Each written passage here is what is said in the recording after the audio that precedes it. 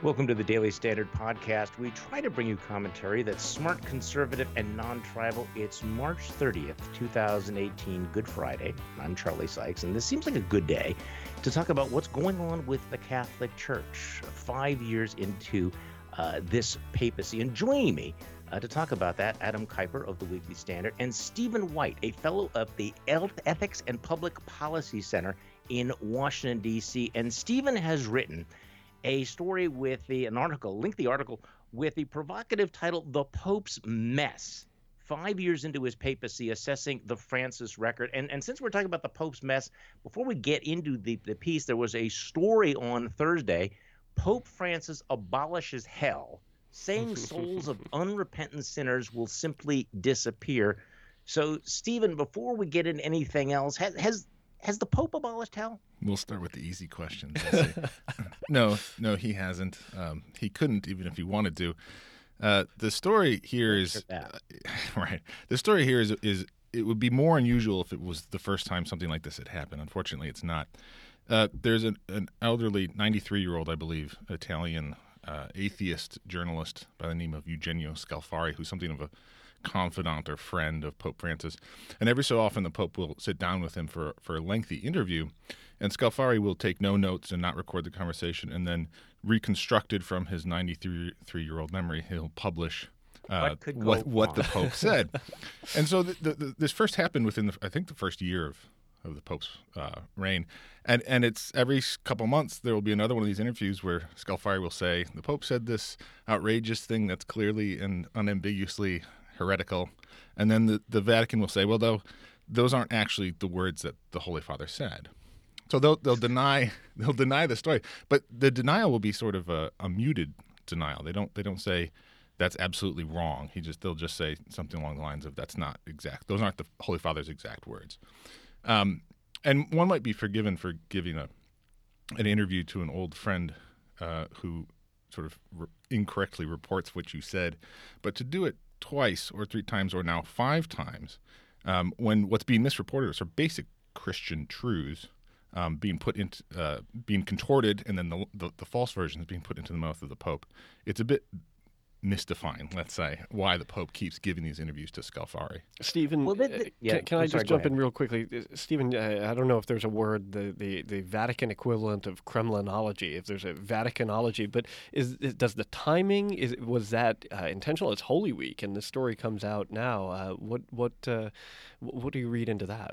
Well, I don't know exactly when the interview was given. My guess is it was given in the last week or 2 weeks. It may have been fairly recently. It might have been a little while ago. It's pretty clear that it was published when it came out on Holy Thursday for a reason. It gets a lot more attention when that happens. And that's actually, apart from the content of what the Pope is reported to have said, but almost certainly didn't, part of the problem is that you have this holiest time of the year when the Church recalls the passion, death, and come Sunday, the resurrection of Jesus Christ, the foundational moment in Christian history, and indeed for the Church, the foundational moment in all of history, in all of human history. And what everyone is talking about is whether or not the Pope believes that anybody goes to hell, instead of talking about what the Church is supposed to be talking about and what the Church is in fact talking about. So we've got this big distraction that sort of dropped on us right at the outset of Holy Week, which is too bad. But to be fair, help explain why. For someone like me, I'm a Catholic, not a great Catholic, but I'm so often confused about what this Pope is saying. Trying to figure out where he is at on the liberal conservative continuum. And when he first became Pope, I can't remember how many times I read stories like, okay, no, he didn't really say that. There was a problem in the translation. He wasn't clear. So that's why your piece, I think, is so helpful, and why Ross Douthat's book is so helpful, trying to sort of break down what this papacy is about, and why sometimes it's so confusing to people outside the church. So can you just give me a sense? Your story is the Pope's mess. What is the mess that the Pope Francis finds himself in the middle of, or that he's helped create? Well, the word mess actually comes from the Holy Father himself, right? So he's got this saying that he's sort of fond of, and I'm going to butcher the Spanish, but it's hagan lío, make a mess or make a ruckus, which he often encourages people, especially young people, to do. And I think what he's trying to get at here is that a church that is constantly worried about not doing anything wrong is a church that's sort of defensive. A church that feels beset by the contemporary culture, by the modern world, not without reason, is a church that can easily become merely defensive. And if the church is in the defensive posture all the time, then the church isn't going to be doing the things that the church exists to do. And in this, Pope Francis is, I think, absolutely right. And in this, he's in firm continuity with and echoing things that his predecessors, including Benedict, have said. That the church exists to evangelize. It has a mission. It has to go out. And if the church is just trying to make sure that it never crosses any boundaries or breaks any rules, then that's a problem. It's not doing what it's supposed to do. Now, that doesn't mean that rules aren't important. It doesn't mean that truth is flexible. What the Holy Father is trying to do, I think, is trying to just shake things up, to get people out of the defensive posture that he thinks the church has been in, or been in too defensive a posture for too long, and get them sort of looking outward again. I think that's what he's doing. It's pretty clear. He said that's what he wants to do. Whether that strategy is working, whether shaking things up and sowing confusion or inviting confusion, depending on how you look at it, is going to, in the long run, enable the church to better sort of transmit its message to the world, has yet to be seen. Skeptics of this strategy, and I would count myself among those most of the time, I think, would say, well, look what's going on now. Here we are in Holy Week, as we just talked about, and the press is covering the papacy, but it's not about what the Pope is doing, preaching on the suffering and passion of Jesus, not about the resurrection. It's about whether or not the Pope's words to some 93-year-old Italian were reliable, and what does that mean about Pope Francis or about what the Catholic Church actually believes. So it runs the risk of being a distraction. This strategy has a chance to sort of break out of a defensive posture, but also comes with it a great risk of creating all kinds of distractions and a mess. And here's the thing, is that it's pretty clear to me now that that's a calculated risk, that Pope understands that risk, and it's a risk he's willing to take. Steve, your piece, the kind of the reason for your piece, the timing for it now, is the publication of Ross Douthat's book, To Change the Church. It's a critique of the papacy, but you describe it as a respectful one. What will readers of Ross's book, which just came out on Tuesday of this week, what will readers of Ross's book find in it? Yeah, I think I did worse than I called him pious, and I meant that in a good way, actually. Ross is Catholic, right? And like most Catholics, I think, they want to think well of the Holy Father. And if you are confused by what he's doing, if you are troubled even by what he says and does, then that respect can become respectfulness and piety towards the man by virtue of his office becomes important, but it also makes it a job like writing about the Pope or reporting about the Pope tricky. It's fine to be critical of the Holy Father in certain ways, but it matters how one is critical, and it matters how often one is critical and how carefully one examines what he's saying and tries not to impute motives. So it's this complicated question, what exactly is the Pope up to? Trying to ask a Catholic that question gets even more complicated because he's not just a leader of the Catholic party. He is, as Catholics say, he is the vicar of Christ. He's the servant of the servants of God. He's Peter. He is the rock. He holds the office in the church that is dedicated to being the physical presence of Christ's unity in the church. He's the sign of unity. And when a lot of what we hear about him and from him seems to be make a mess, when his Petrine ministry is supposed to be dedicated to unity, how does one go about assessing that and evaluating that, even critically, without falling into someone who's just against the Pope? It's an awkward position for a Catholic to be against the Pope. Or just seeing it in terms of American political right, exactly, American or reducing spectrum. it to is political. he liberal? Is exactly. he conservative? Is he leftist? What are his positions on consumerism? Right. All of those things. You and Ross Douthat spent a lot of time though talking about this. What you call the doctrinal brinksmanship, a debate in the church over, and to a lot of non-Catholics, I think actually to a lot of Catholics, it's going to seem something a little bit abstract and maybe a little bit anachronistic, but this debate about the question of communion for the divorced and remarried. Why do you spend so much time on that? And why do you think that that is actually crucial to the fate of this papacy? Well, you're right. It does get into the weeds a lot, and it can seem an abstract, even legalistic point. But the question of sacramental discipline, what is the sacrament of the Eucharist? What does it mean to be a member of the Church? What is the moral law, and how does the Church understand its moral teachings and its authority to teach those things? Lots and lots and lots of aspects of how the Church understands what it is and what it's about come to play and come to bear on this question of the divorce, communion for the divorced and remarried. And so, while it can seem sort of this sort of abstract and sort of legalistic point, it's a point that has so much theological significance that it's different in a way than the Pope expounding on what he thinks about global warming or about capitalism or whatever. So there was some suspicion, for example, among American conservatives about Pope Francis, because he would talk about politics and economics with a sort of Peronist flavor. Mm-hmm. And that's fine, actually. He may be right about economics, may be wrong, but he's not crossing any doctrinal boundaries. And it's not exactly news that popes are critical of consumerism or that they think that Catholics ought to be good custodians of the environment and things like that. And he talks about it in a certain way, but those aren't in talking about those things. He wasn't coming close to any doctrinal boundaries. On the question of communion for the divorced and remarriage, he really was coming right up to the edge, and I think he knew that. He wants to find a way to open up communion to the divorced and the remarried. He's very clear that he's been pushing that, and obviously that's spurred the talk about whether or not you have brinksmanship or even schism and all of the divisions. But I mean, it's very clear that this Pope wants to update, reform that particular policy. Well, it's clear that he wants to be more welcoming. There's a lot of evidence that suggests that what he wants is to open up communion to the divorced and remarried, at least under certain circumstances. There's evidence to suggest that that's what he wants. He has not ever said that that's what he wants.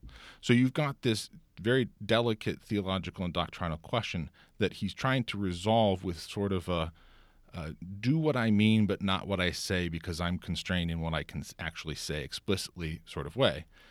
Or perhaps a less pious way to put it is sort of this magisterium by wink, wink, nudge, nudge, right? So he opened up these questions. He had 2 synods to discuss these questions, and at the end of the day, he kind of sort of just punted.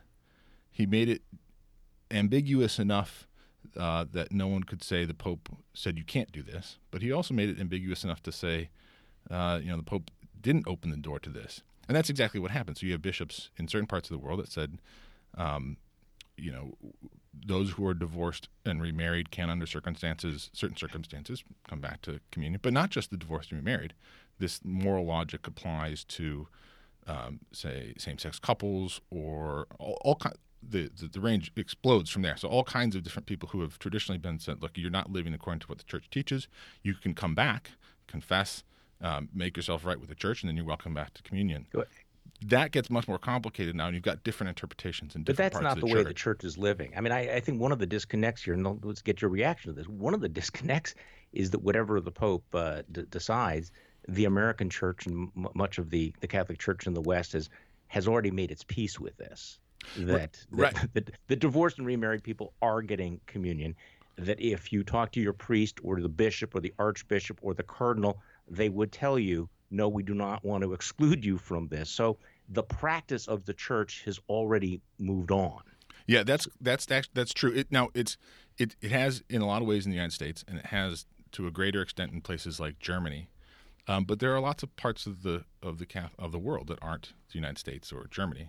Argentina is very different than it is here, for example, and in Africa, which Ross gets into in the I don't talk about it much in the review, but he gets into in his book. He talks about how sacramental discipline and who is and is not permitted to communion looks very different in Africa than it does in the West. In the West, it's sort of, divorce and remarry is not exactly a rare bird these days, right? Even in the Catholic Church, and the de facto practice for a long time has been that don't flaunt it, but a lot of people who are divorced and married come to communion every week in the Catholic Church.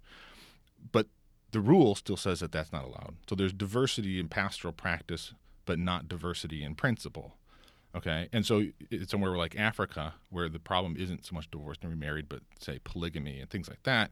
The same rule applies, and yeah, the practice is more or less implemented successfully, but the principle is the same in Africa as it is, at least on the books, in the U.S. as it is in Germany, etc. What you have now, or what is developing now, is diversity in principle, which is a much different problem for the church than diversity in practice.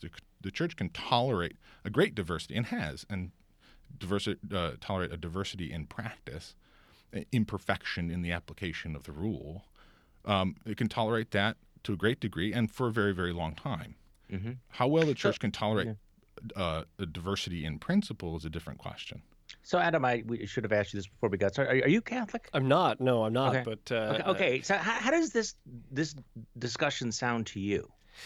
Well, I have so many Catholic friends and colleagues and former colleagues that it's something I'm very familiar with, and I've followed the story pretty closely, and so I was fascinated to see both the story Ross unfolded in his book and how Steve described it too. One of the things that Ross recounts is the story of the behind-the-scenes machinations at these two synods, and you described this in your review too, Steve. Is there some next similar kind of knowable in advance scheduled debate or decision point? Is there some moment, pivotal moment that we know now is coming where these issues are going to come to a head, or at least come, to be even further debated in public? I mean, there's another synod scheduled, but it's not on this subject, right? Yeah, that's right. So there's a synod coming up later this year, but it's going to be on young people and in the church. There's not really a plan to officially revisit this question of communion for the divorced and remarried. Two synods seems to have been enough. The Pope has said what it seems that he's going to say about the matter, at least for the foreseeable future.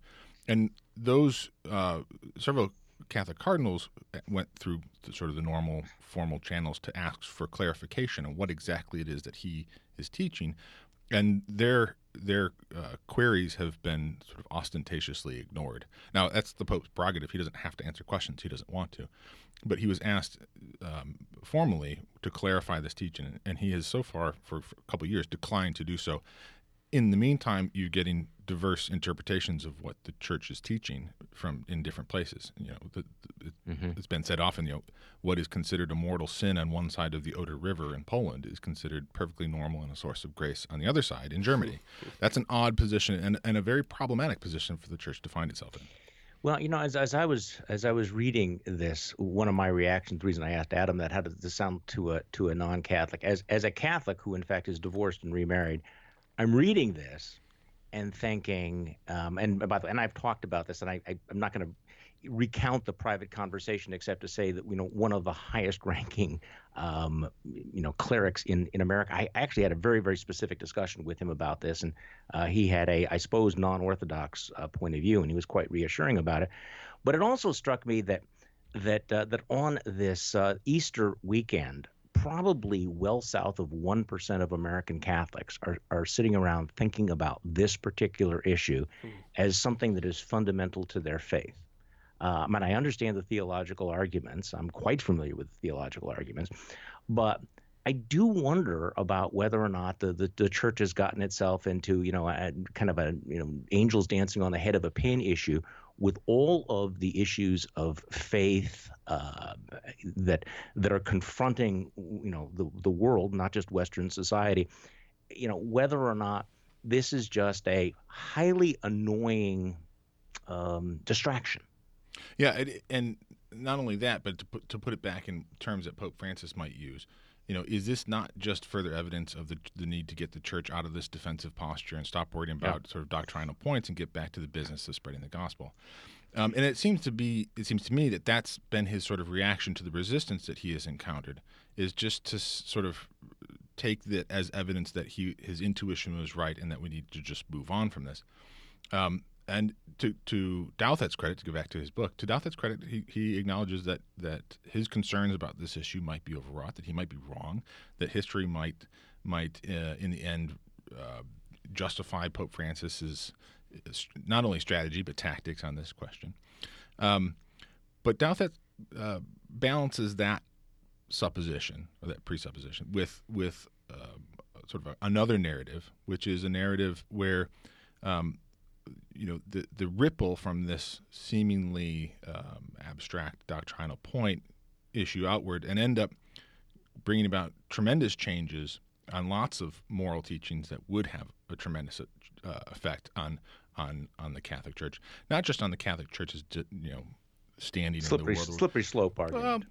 Yeah, I mean, look, if the words of Christ in the Scriptures about divorce and remarriage, whoever divorces his wife and marries another commits adultery, if those can be discounted in the way that some people, not necessarily the Pope, but some people who support the Pope's interpretation would like to see it interpreted, it calls into the question, well, what authority does the Church have to interpret the Scriptures itself? How reliable are the words of Scripture themselves? And this isn't simply sort of fevered worrying on the part of sort of some cranky Catholics. The head of the Jesuits in recent months, maybe it was last year, made a comment about, well, we don't know exactly what Jesus said about divorce and remarriage because there were no tape recorders there. That's okay. problematic. Right. So there are people who will the Pope obviously wants to open up a space for mercy, and this is one way he wants to do it. There's also a lot of people in the Church who are willing to take that inch and run a mile or 5. And that, I think, is what is most concerning to Ross, and it's a concern I share.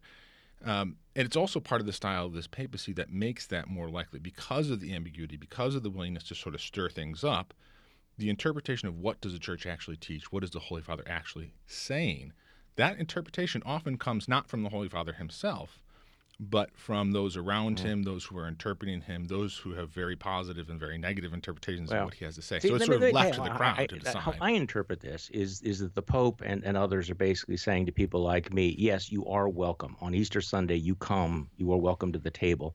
Whereas the critics are basically saying, no, you might as well just become an Episcopalian. It's just, no, you're not actually welcome here. You are closing the door. And again, this is the kind of the way that I'm hearing this is that when Archbishop Timothy Dolan, before he became cardinal, was here, he said, absolutely, you are welcome. We want you in this church. We want you taking communion. And what I hear Ross Douthat saying is, no, go someplace else. This door is not open to you. And I think that's the way a lot of Catholics and a lot of other Christians are going to interpret this particular debate. And by the way, that's not a theological debate. That doesn't answer your point. I understand that. Yeah, well, that's what you're saying is something that will resonate with a lot of people, including a lot of Catholics, I think. And it's one of the things that critics of the Pope haven't been good enough about providing an answer to. I mean, there's lots of people who say, well, why wasn't the Pope more clear? Why doesn't he give clear answers to these questions, these legitimate questions from faithful Catholics about what exactly are the implications of what he's saying? And I remind myself, and I'm trying to remind other people too, that there was an awful lot of doctrinal clarity under Benedict XVI and under Pope John Paul II. And that didn't provide the answers to the problems that in many ways grew worse under their pontificate. Now, I don't blame them for that. But if doctrinal clarity was sufficient to address these challenges, they would have been addressed already. So I'm someone who thinks that doctrinal clarity is very, very important, but it's clearly not sufficient.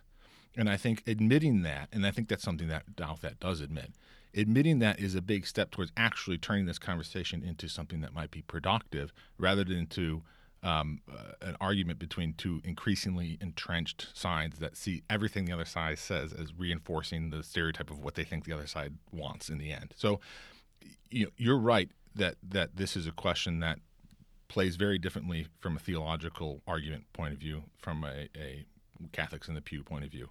Well, and it's not just Catholics in the pew. It is, of course, evangelization. It is reaching out. It is the pastoral approach of the Catholic Church, which I think that the Pope initially, I think, was hoping that his papacy would be defined by, as you describe, is to bring the gospel, is to bring that sensibility to find a way to get the church out of that, sort of as you described, the defensive crouch, that self-referential, and try to open the doors to a lot of folks. Well, we're obviously not going to resolve this, just like the Catholic Church is not going to resolve this over the next few years. I will just thank you for joining me. And again, this piece appears in this week's Weekly Standard, "The Pope's Mess." It is really a deep dive into one of the doctrinal splits within the Catholic Church. When we come back, we're going to look at some of the news of the week and the news of the day with Jim Swift of the Weekly Standard. Gentlemen, thanks for joining me. I appreciate it. Thanks, Charlie. And now flipping the script from the Catholic Church and their doctrinal disputes. By the way, it's going to totally screw up my entire Easter Sunday when my wife hears the previous podcast. But joining me is Jim Swift and Andrew Egger. So let's talk about, so Hope is gone. Hope is out of the White House. What does that actually mean? Is that actually going to change anything, you think? I think so. I think Hope Hicks, while little is known about her, she has been viewed as a pragmatic sort of operator for the president. And, having a new person in there, whether it's Mercedes Schlapp or who's the other person who's competing for this? I'm not going to even try to pronounce that name. The Schlapps have been cutting his tires in a pretty aggressive way. Tony Saye. Yeah. And of course, Matt Schlapp is on Twitter, and he's pillorying Maggie Haberman for sharing this Olivia Nuzzi article from New York Magazine about, there's this little aside about how the Schlapp's lobbying firm miraculously doubled its income when Mercedes left. So, you lose one of your principals and your income doubles. It's very, very weird. Do you guys know Matt Schlapp at all? Have you met him, interacted with him much? I've met Matt. I've met Matt a couple times. He's a really nice guy. He's actually one of the nicest people you will ever meet, which is why watching, his transformation, remaking in the last couple of years, really extraordinary. And that's all I'm going to say about that. I am not going to get into that. Here's a great quote from this New York Magazine piece by Olivia Nuzzi, who's under fire for allegedly breaking into the house of Corey Lewandowski, depending on where you get your news, / breaking and entering, or it was dumb. The quote here from a senior White House official about the Schlapps is, "How's that for hubris? The Schlapps have literally turned off so many people. Access to power has turned them both into monsters." And I can see why Matt Schlapp would not like this story. Yeah. Well, I'm really glad that I restrained myself then for not saying anything negative about the Schlapps. He's only been nice to me. I met him at a Weekly Standard event a couple of years ago, and seems very nice. But I can see the argument. Trump's changed and corrupted a lot of people, and I think Matt Schlapp and Mercedes Schlapp. Perfect example, both of them. So I want to give a little bit of a rant here, since I'm sitting here in Wisconsin, watching the Republican Party having dug themselves into a really, really deep hole over this question of calling special elections. I don't know if you've seen much about it, but there was a very interesting tweet yesterday by one of the local reporters who said, Scott Walker has just signed a bunch of really important pieces of legislation, including $100 million school safety plan and tax cuts, etc. And nobody really is paying any attention to that, because all anybody's talking about is the fact that the Republicans did not want to have two special elections, and a judge ordered them to do it, and it looked like they were going to go into a special session of the legislature to change the laws. And it's really an extraordinary story, almost a case study of one bad decision after another. So Walker appoints a highly mediocre state senator to a position in his administration late last year. Goes into effect December 29th, which creates a vacancy in the state Senate. Law says you have to call an election in a timely way. I'm not going to get into the weeds of how they bizarrely interpreted that. But Republicans, Walker decided not to call this special election. Ostensibly, the legislature wasn't going to be doing that much after the middle of the year, which is true. It would be costly to do it. Why not wait until the general election?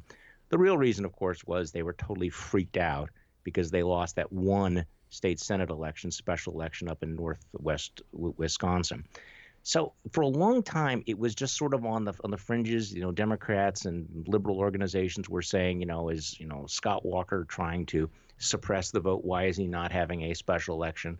Eric Holder's group comes in and files a lawsuit pointing out that the law is pretty clear that you have to have a special election. And this thing kind of exploded this week with a Dane County judge, which is, liberal Dane County judge, although it's a Walker appointee, telling him you have to hold an election. That's what we do. It's a democratic process. Charlie, are you siding with Eric Holder? No, don't do that to me. That's the problem.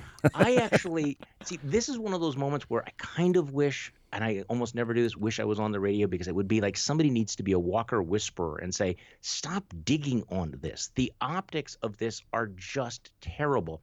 Everybody knows you're not holding an election because you're afraid you're losing the election. Well, too bad. You need to win elections. You can't just not hold elections.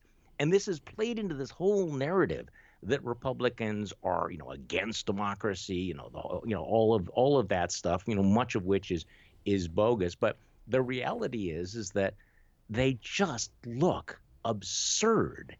And now they're going to have, because they've dragged their feet, they're going to go through this kabuki dance of a special election almost simultaneous with the regular election. So, yeah, it is a waste of time. It's going to be a waste of money. But it's totally, totally self-inflicted. And this is one of those moments where you go, guys, it's tough enough to go up against the other side without shooting yourself in the foot, one toe at a time. And that's, I think, what's been going on in Wisconsin. And do you think that wounds them and for those seats, sort of like with maybe Pennsylvania 18? I mean, they've dragged their feet on this. Holder's jumped in. The court has ruled, and now they have to do this kabuki dance. Do you think that even as you said, digging? I mean, do you think that digging has, made matters worse for them? Yes, but not just in those districts. See, this is the narrative is statewide, and it's national, because it plays into this, the meme that Republicans are trying to suppress the vote, the gerrymandering, the voter ID, all of this, and this is really sort of stoked the fire. So whatever happens in that particular district, and it's hard to predict right now. It certainly was possible the Democrats were going to win. It wouldn't have made a difference because the legislature is done. But it has created a negative storyline for Scott Walker, who's going to be facing a competitive reelection. And it's stepped on what should have been a very, very successful couple of weeks for Walker and the Republicans in the legislature. So it has multiple bad aspects of fallout. And again, completely unnecessary. It's interesting to me that it's, Scott Walker getting into this sort of hot water, given that sort of the way he made his national name a few years back was that he was so good in elections. He survived all those pushes against him with unions and things like that. And I wonder whether the 2016 failed presidential bid sort of broke his nerve when it comes to his ability to sort of push these things through. Well, there's that, and there's also the fact that Republicans control everything. And so since they don't actually have to engage with Democrats in state government, they've taken to engaging with one another. There comes a point in which you get fat and complacent, and you overthink things when you've been in power too long. Well, you can't lose elections if you don't have them. It's the Theresa May. Well, I'm kidding. That's part of the problem, and it's like there are worse things than losing elections. I mean, sometimes you just got to suck it up and take it. But the one thing that here in Wisconsin that Scott Walker's got going for him is the fact that there's about, I think, 15 or 16 Democrats running for governor. None of them has an advantage. So it's the weakness of the Democratic bench is amazing. So Republicans do not need to give them new talking points, do not need to give them more reasons to be jazzed up. So anything else got you jazzed up going into this long holiday weekend? It is Good Friday, and at the time we're taping this, we haven't had any late Friday news dumps. This would be isn't this kind of like the ideal time to dump some bad news? I mean, Andrew, if you're the president and you want to dump something out, Friday afternoon is great, but a Friday afternoon going into the holiday weekend, that's prime real estate. Here's my advice to the president, and this is very tongue-in-cheek, but here's what I would say. Good Friday is a bad time to dump your news because your godless, evil foes in the left-wing media, it's just a regular weekend for them, but your pious supporters on the right are all tied up with church, so they can't come to your aid if need be. So I would hang tight if I were him. That was really good. Andrew, you are not just another pretty face. Preach, brother. Absolutely. Well, thanks for joining me, and I hope you guys have a great Easter weekend. And thanks to everybody for listening to the Daily Standard podcast. Have a very, very blessed Easter, and we'll be back on Monday.